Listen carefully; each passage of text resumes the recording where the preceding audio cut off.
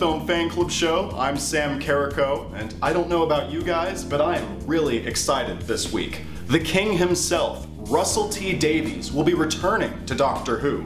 Yes, the showrunner who initially revived the series in 2005 will be coming back for the 60th anniversary special and subsequent seasons. Current showrunner Chris Chibnall will still finish out the upcoming 2022 season in what I imagine feels like staying with your ex for a couple months after the breakup just to finish out the lease. Go stay with a friend, Chris! Meanwhile, Marvel has filed lawsuits to retain the publishing rights to beloved superhero characters like Spider-Man, Doctor Strange, and others, after the Ditko estate filed a termination of copyright notice against this Disney subsidiary. According to Deadline, quote, "The Copyright Act of 1976 allows heirs to pull the plug on licenses granted or transferred for a copyrighted work in particular situations with a fully executed notice," end quote. If the Ditko estate gets their way, Disney may have to work out new deals to keep making some of your favorite Marvel movies. But don't worry, if there's one thing the Mouse Company is good at, it's rat fucking. Sticking with lawsuits and following up on a story we covered 2 weeks ago, Scarlett Johansson and Disney have settled their headline-making Black Widow suit. Quote, "I am happy to have resolved our differences with Disney," stated Johansson. "I am incredibly proud of the work we've done together over the years and have greatly enjoyed my creative relationship with the team. I look forward to continuing our collaboration in years to come," end quote.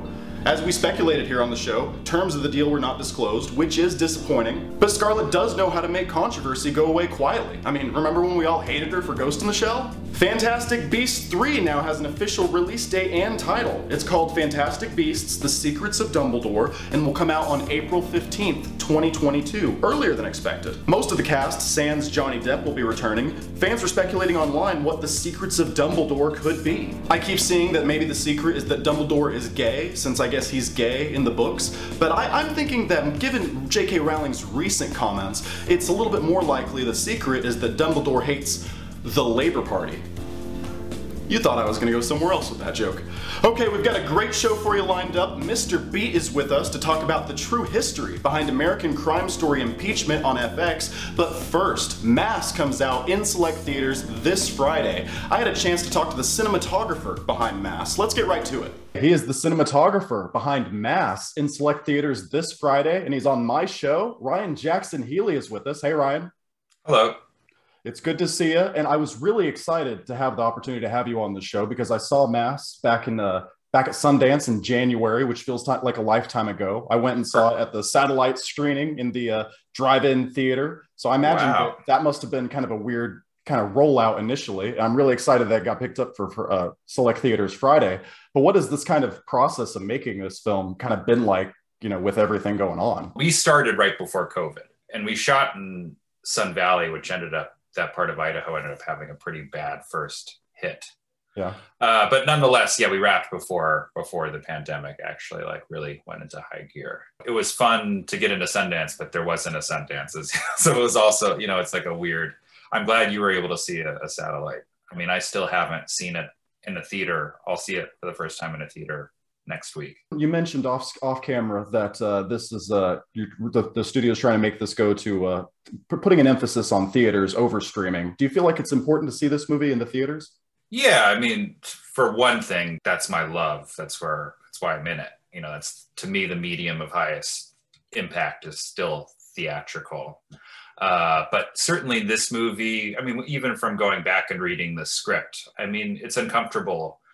And, you know, habitually we have a different level of concentration, I think, in front of our screens at home than we do in a theater. Mm-hmm. And you know, the idea of being in that room with those people is, I think, important, and important to Fran as well. So having a theatrical release has been great.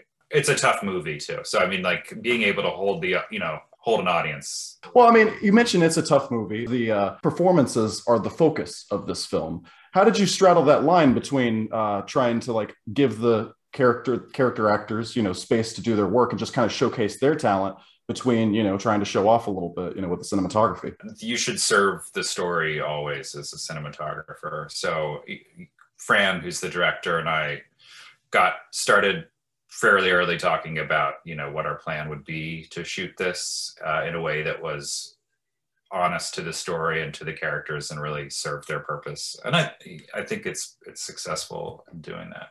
Our job is to really take you on that journey with them. A lot of the film, most of the film, takes place in one room. So what was that, first of all, what was that collaboration like whenever the director came to you and was like, here's kind of my vision for the film? Did he kind of hand it off to you to be like, all right, storyboards, whatever, yeah, all that stuff, you make he's it up? He's like, obviously he's like, you probably won't want to do this. It's 60 pages in a white. He already had the location, which was an important thing to him. And to me as well. Like, I think those moments when you see something and it really speaks to you, you should hold on to it. And when he saw that location, he felt fairly strongly about it. Is the movie title referring, well, is it a double thing, like mass shooting and mass, like a church? Yeah, I think there's something to that. You'd have to ask Fran completely. I think the word origin for that ceremony is also just about people. It's an idea of people coming together, right? So, which is really what the movie's about. So, breaking down this story in particular, my mantra was kind of leaning into the difficult nature of everything. So, the parents are facing a difficult thing. The challenge of shooting this one scene in this one room would be difficult. Like, you have to kind of lean into that and pour all your thought into that space. We wanted to shoot it sequentially. We had a very short shooting schedule, so that scene's all shot in chunks sequentially. And we had a couple long rehearsal days in New York, a month or two before we shot the movie, with all the actors, where we broke down that scene, discussed everything about it, and kind of determined where there almost felt like there could be some natural breaks just in terms of having to stop filming. And everything also overlaps. So we started the next day doing a little bit of the previous day so that we could, find that, come back to it and kind of get back into the vibe. Yeah, that was going to be my next question. I imagine it's kind of a hard thing to do that break there. So I imagine you have to kind of rev up a little bit the next day. Yeah, well, and it worked, so just by virtue of performance, that was the priority for scheduling a performance. But Fran and I decided and realized we could turn that to our benefit as well. We could craft a way of shooting the movie that allowed for this kind of slow evolution of its visual language. So subtly going from something that's all still and eventually changing, just subtly changing to like this higher level of motion in a way that really, fits the beats of the scene as well, leading up to like a really important, big moment where we actually switch aspect ratio and lenses. So I felt that shooting schedule, we were able to make it also serve not only the characters, but the way that we were going to shoot the movie. I think what you went for, or what you were able to achieve in terms of changing the aspect ratio and just really putting the character or the audience in there, kind of feeling that with the characters, I think it works really well. What do you hope to achieve from this movie? It's coming out, getting all sorts of, people are talking about these are potentially going to be some of the best performances of the year for those who haven't seen them. Lots of Oscars buzz of the stuff like that. What do you hope that people take away from this movie whenever it comes out? I mean, it's the reason I loved it, just reading through it. It's a way of looking at something, a pretty big issue that's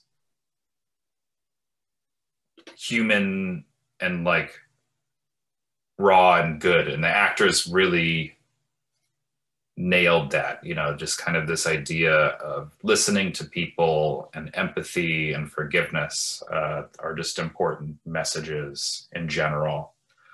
And so I hope that there's a wide audience that sees it. And I hope, that they kind of, feel that. I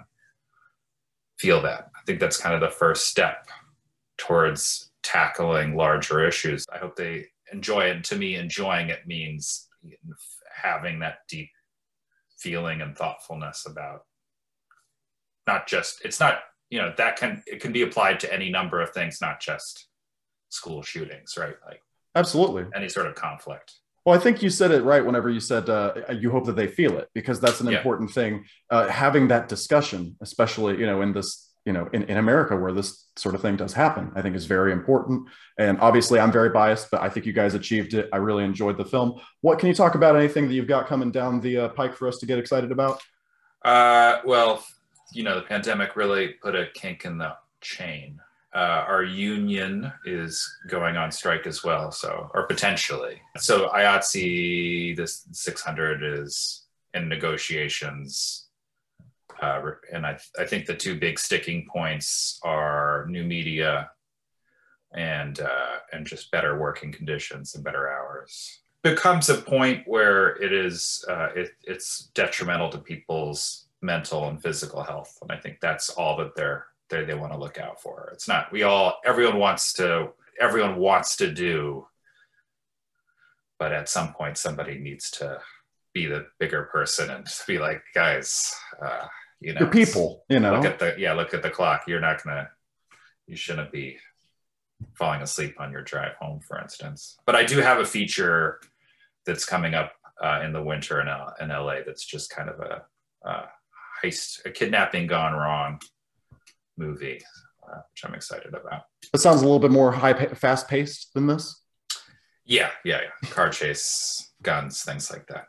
Ryan Jackson Healy, the movie is Mass. It's in select theaters in New York and LA this Friday. I hope that it gets a wider release because I can't wait to see it again. Thank you so much for coming on the show.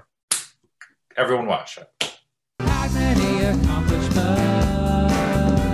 but all they remember was scandal. Okay, he is a history YouTuber who's known for, among many things, his famous Bill Clinton song and his presidential elections and United States history videos. Mr. Beat is with us. Hey, Mr. Beat. Hello, thanks for having me. And I first of all, I just want to say thank you because I've been watching your videos at least since the election of 2016.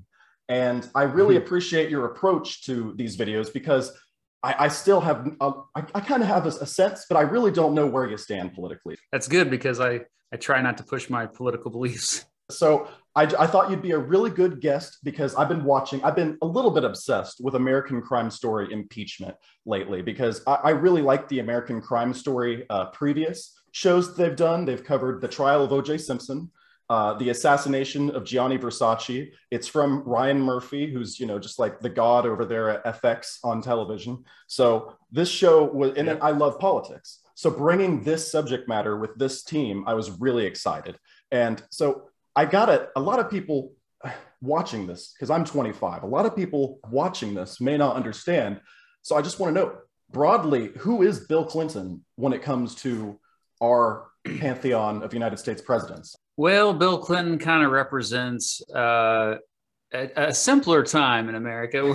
As president, he was actually, I would say, not that different than some Republicans. We were much more unified as a country in the 1990s. And he was what we call, I guess, he's a centrist in many ways. I think that the term was New Democrat or Third Way Democrat, which means he often did form coalitions with Republicans and compromise constantly. And he did have to work with a Congress that was increasingly hostile toward him. So I call him a centrist.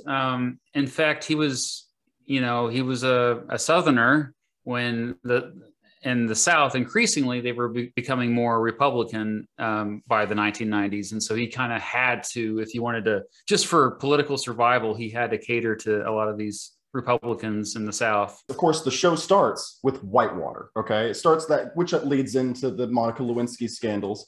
And Bill Clinton's presidency seemed to be covered in the scandal. And Hillary Clinton, I think, she coined the phrase vast right-wing conspiracy or something to that nature. How much of that is true? And how much of this is the fault of the president? Because, I mean, say what you say about Jimmy Carter or Barack Obama, but they didn't have all of this scandal going on during their presidency. Now, most of the presidents, and I'm kind of known as the president's guy online here, I can tell you that there's lots of dirt on most of them. Like And I think the issue, like Bill Clinton, is not that really exceptional that he was up to shenanigans. It really wasn't. I mean, there were so many scandals that could have came out of previous presidents. I mean, just think of John F. Kennedy, Right. all the affairs that he probably had. Yeah, like so. I think it's overplayed partially. He should have been careful about this, especially. I mean, I think part of his issue was he got involved with politics so young, and a lot of guys don't get involved with politics until they're in their 40s and 50s. By that time, they've settled down a bit, so they're not getting into, if you know what I mean. And so, yeah, I mean, with Paula Jones, I mean, he was a governor, a young, handsome governor all of this is happening to. And I think there's some guilt, no doubt. I mean, we look at what ultimately was settled out of court, and you know that there's some stuff that happened that shouldn't have happened. And if this was post Me Too movement, he would have been even more vilified. Gosh, you're correct. Clinton would have been, oh yeah. Now that all said, at the same time, you got to acknowledge that the 1990s was the rise of conservative media. So when that right-wing conspiracy thing, it's a little overblown, but at the same time, cable news in general, for the first time, had more influence. This is when Fox News actually was created. I think 1996, I think is when it was. And it's kind of ironic, though, just to touch on the media thing, because Bill Clinton was the president during the Telecommunications Act of 1996. Yes, and which I'm not a fan of that law. That actually had, in my opinion, negative effects. You mentioned Paula Jones, which is the perfect lead into my next point. The acting is going to be a praise. I'm going to praise the acting in this show a lot, because the woman they got to play Paula Jones is perfect for what they want in this role. And so is her husband. I don't know if you're familiar with Taran Killam. He's from Saturday Night Live, I believe. He plays her husband. And throughout the whole 2 episodes that I've seen so far, he is really playing up the cuckold aspect of the comedy. It's really funny to see, like when Paula Jones has to draw Bill Clinton something or other, he's in the room, and it's just very funny. It makes Bill Clinton, the show takes a clear stance in that regard, that Clinton is a Chad and Paula Jones is just some dumb chick who doesn't know what she's getting into, and then her husband's a cuck. To me, she's a victim here more than anything. And I think, she ended up getting like a settlement out of court. Can I ask, though, is she also a victim of right-wing opportunists? Oh, you could say that. Yeah, you could. I think the fact that she was just kind of this tool for Kenneth Starr, like, and then that was just the beginning. Like he was like, okay, now I'm going to go for Whitewater. Now what else? Like, oh, did they kill somebody? Vince Foster? Like, and then, yeah. And then finally his golden opportunity was Lewinsky. Like it almost fell into his lap, with Linda Tripp. So like Linda Tripp is played here by Sarah Paulson, a really phenomenal actress. And her portrayal of Linda Tripp is pretty good, but the show takes a clear position on some of these women, so Linda Tripp is shown as a villain. She was a fan of Bush, as it is shown in the show, and she was resentful of the new incumbents or the new occupants of the White House. So who is Linda Tripp? Who are these? Is the show being a little bit black and white here, or was she really one of the many people out to get Bill Clinton? There was a lot probably going on we don't know about, but gosh, she didn't seem to like him. And so I understand why the show would portray her that way. I'm not going to ask you anything about her, but I have to say, for the sake of this review, Ann Coulter, one of the right-wing opportunists portrayed in the show by Colby Smulders, a revelation. Colby Smulders from How I Met Your Mother is having so much fun playing Ann Coulter. She's got the look down, she's drinking wine in every scene, and it's just like hilarious. Obviously, the show is portraying her also as a one-sided villain, but you could argue that that's clearly what she is in real life too.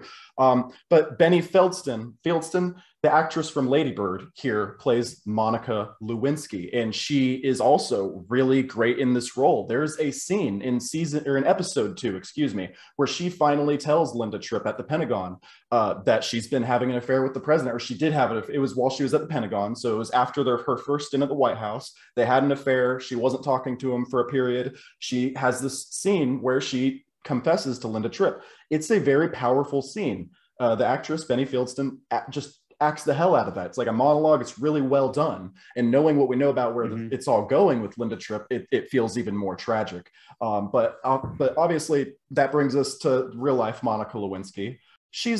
It's a more complicated thing with her, right, than Paula Jones, because she had an affair with the president that appeared to be consensual. So yeah, go anywhere you want with that. Yeah, but I mean, you know, and Lewinsky later said this multiple times, but you know, she's this young intern. A great point too. At the White House, and she's I think chief of staff.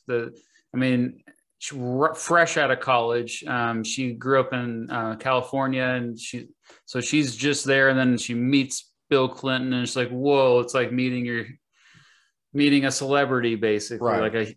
but that you really admire. And he's attracted to her, and my understanding is that there wasn't much time between when they first met to when they ended up having sexual relations. But the thing that like, to me too, she kind of comes across as clearly more of a victim of, I think, because she really did fall for him. But I think the thing that's the most messed up here is like the way that how quickly Bill Clinton was just ready to cover this up as if it never happened, and making her the whole thing, the start of the whole thing, like the sworn affidavit, the tapes, like forcing her to do that, say, you need to say that we've never had sexual relations.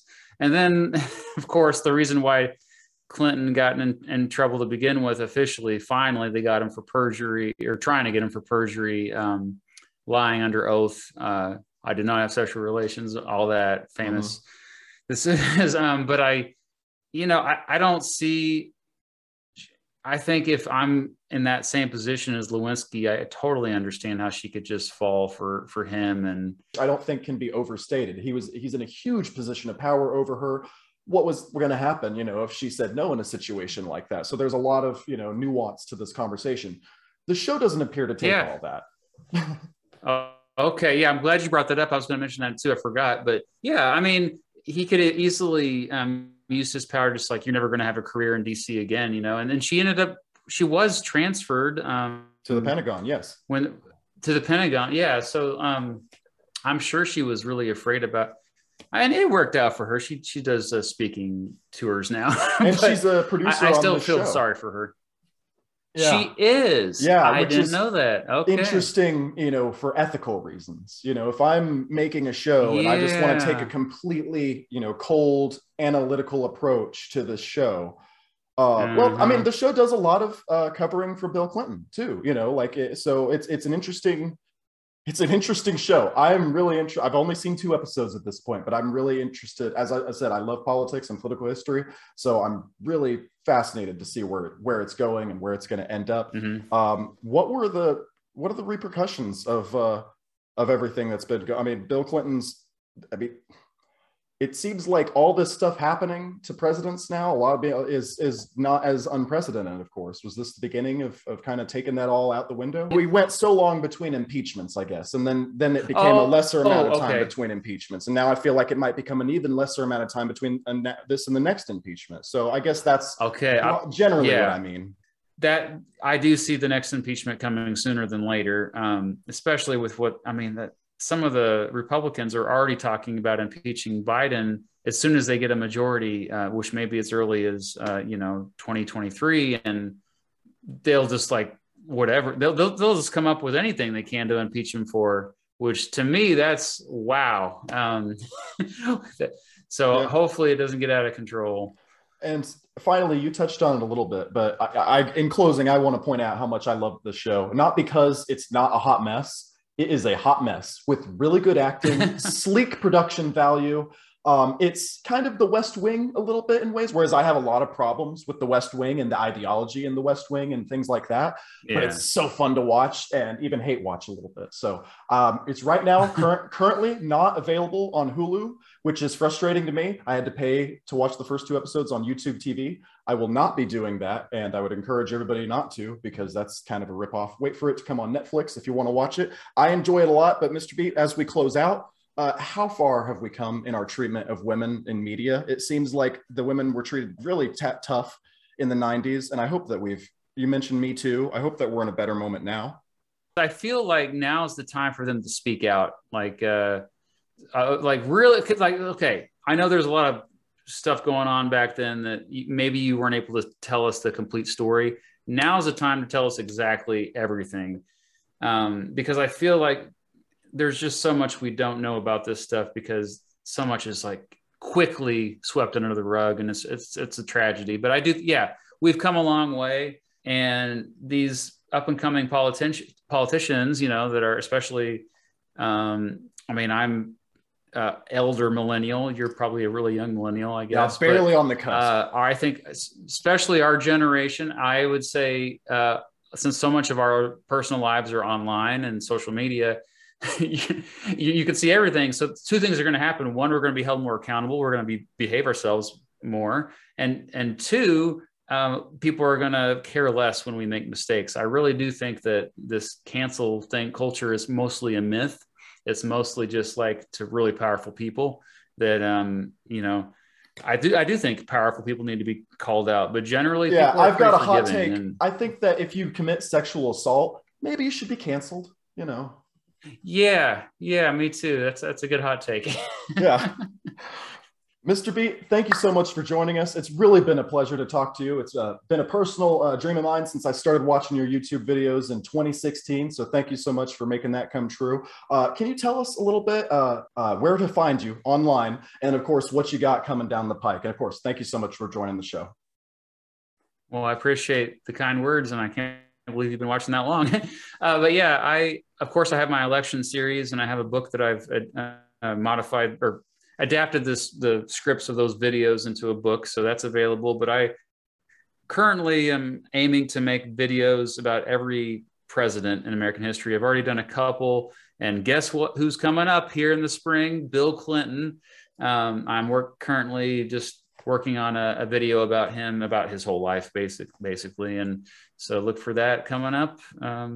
Yeah. And you mentioned my song, rock out to my Bill Clinton song. And finally, with No Time to Die releasing in the US this Friday after over a year of delays, please don't ruin James Bond.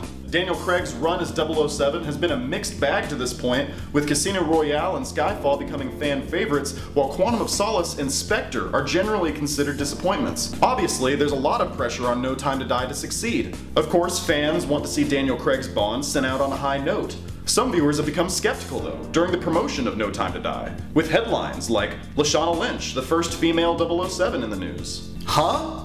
Well, the topic of a potential female 007 isn't unheard of. I mean, the concept of gender swapping James Bond characters isn't new either. Just look at M. But before we get carried away, Lynch made the distinction in the article that she is not playing the next James Bond. Quote, "No, you don't want me," she says, with a fit of giggles. I'd just be like, right, where do you start again? She continues, quote, "We are in a place in time where the industry is not just giving audiences what it thinks the audience wants, they're actually giving the audience what they want to give the audience. With Bond, it could be a man or woman. They could be white, black, Asian, mixed race. They could be young or old. At the end of the day, even if a 2-year-old was playing Bond, everyone would flock to the cinema to see what this 2-year-old's gonna do, no? Not everyone seems to agree, though. One of the writers on No Time to Die is Phoebe Waller-Bridge. You may know her from playing the feminist droid in Solo: A Star Wars Story, if you saw it. At the premiere for the new film, she was asked about a potential Jane Bond. Quote, "I think Bond is James Bond," she responded. "We just need to cook up someone to rival him." Daniel Craig himself believes that James Bond should not be played by a woman. Quote, "Why should a woman play James Bond when there should be a part just as good as James Bond, but for a woman?" End quote. Craig and Waller-Bridge make good points. I mean, have you guys seen Atomic Blonde? Charlize Theron plays a badass, womanizing, rough around the edges super spy in this amazing 2017 film that will never get a sequel because it did terribly at the box office. What a lot of you are looking for in a female James Bond is already out there, and you're not supporting it. Ultimately, I don't know where I fall on this. I realize that I have no personal stake in this when it comes to representation, because as a womanizing alcoholic, I already feel seen. I do think that there are a lot of interesting ways a woman playing James Bond could take the story. For instance, how would her promiscuous behavior be seen by society as opposed to the male Bonds? And if she's not promiscuous herself, how does she respond to working in an organization where the womanizing male Bond has been the example of a perfect MI6 agent for the last 25 movies? But here's where my hesitancy comes in. If you're going for woke by just having a British Fed be played by a woman while ignoring every other problematic aspect of the Bond character, that would feel kinda shallow. The real-life MI6, like the American intelligence apparatus, has a sketchy at best history with human rights and regime change. The British Empire is, well, an empire. Previous Bond movies have either outright ignored these scandals or whitewashed them, if they're addressed at all. And let's keep in mind that Amazon will be producing any future Bond movies, whether the character is a male or female. And if their idea of a politically correct Bond is just a girl boss starting a coup in the Middle East, I don't want it. To me, Skyfall succeeded because it provided nuance. James Bond in that film was an outdated relic of his time, but we got to see how that affected him and changed him. Yes, at the end of the day, MI6 were still the good guys, but their tactics, particularly those of M, were put under a critical microscope. Ultimately, there are a lot of interesting ways you can take this character forward. Just please don't ruin James Bond. Okay, that's our show. I'd like to send a special thank you to Ryan Jackson Healy, Mr. Beat, and you, our viewers. Thanks so much for checking this video out, guys, and I'll see you in the next one.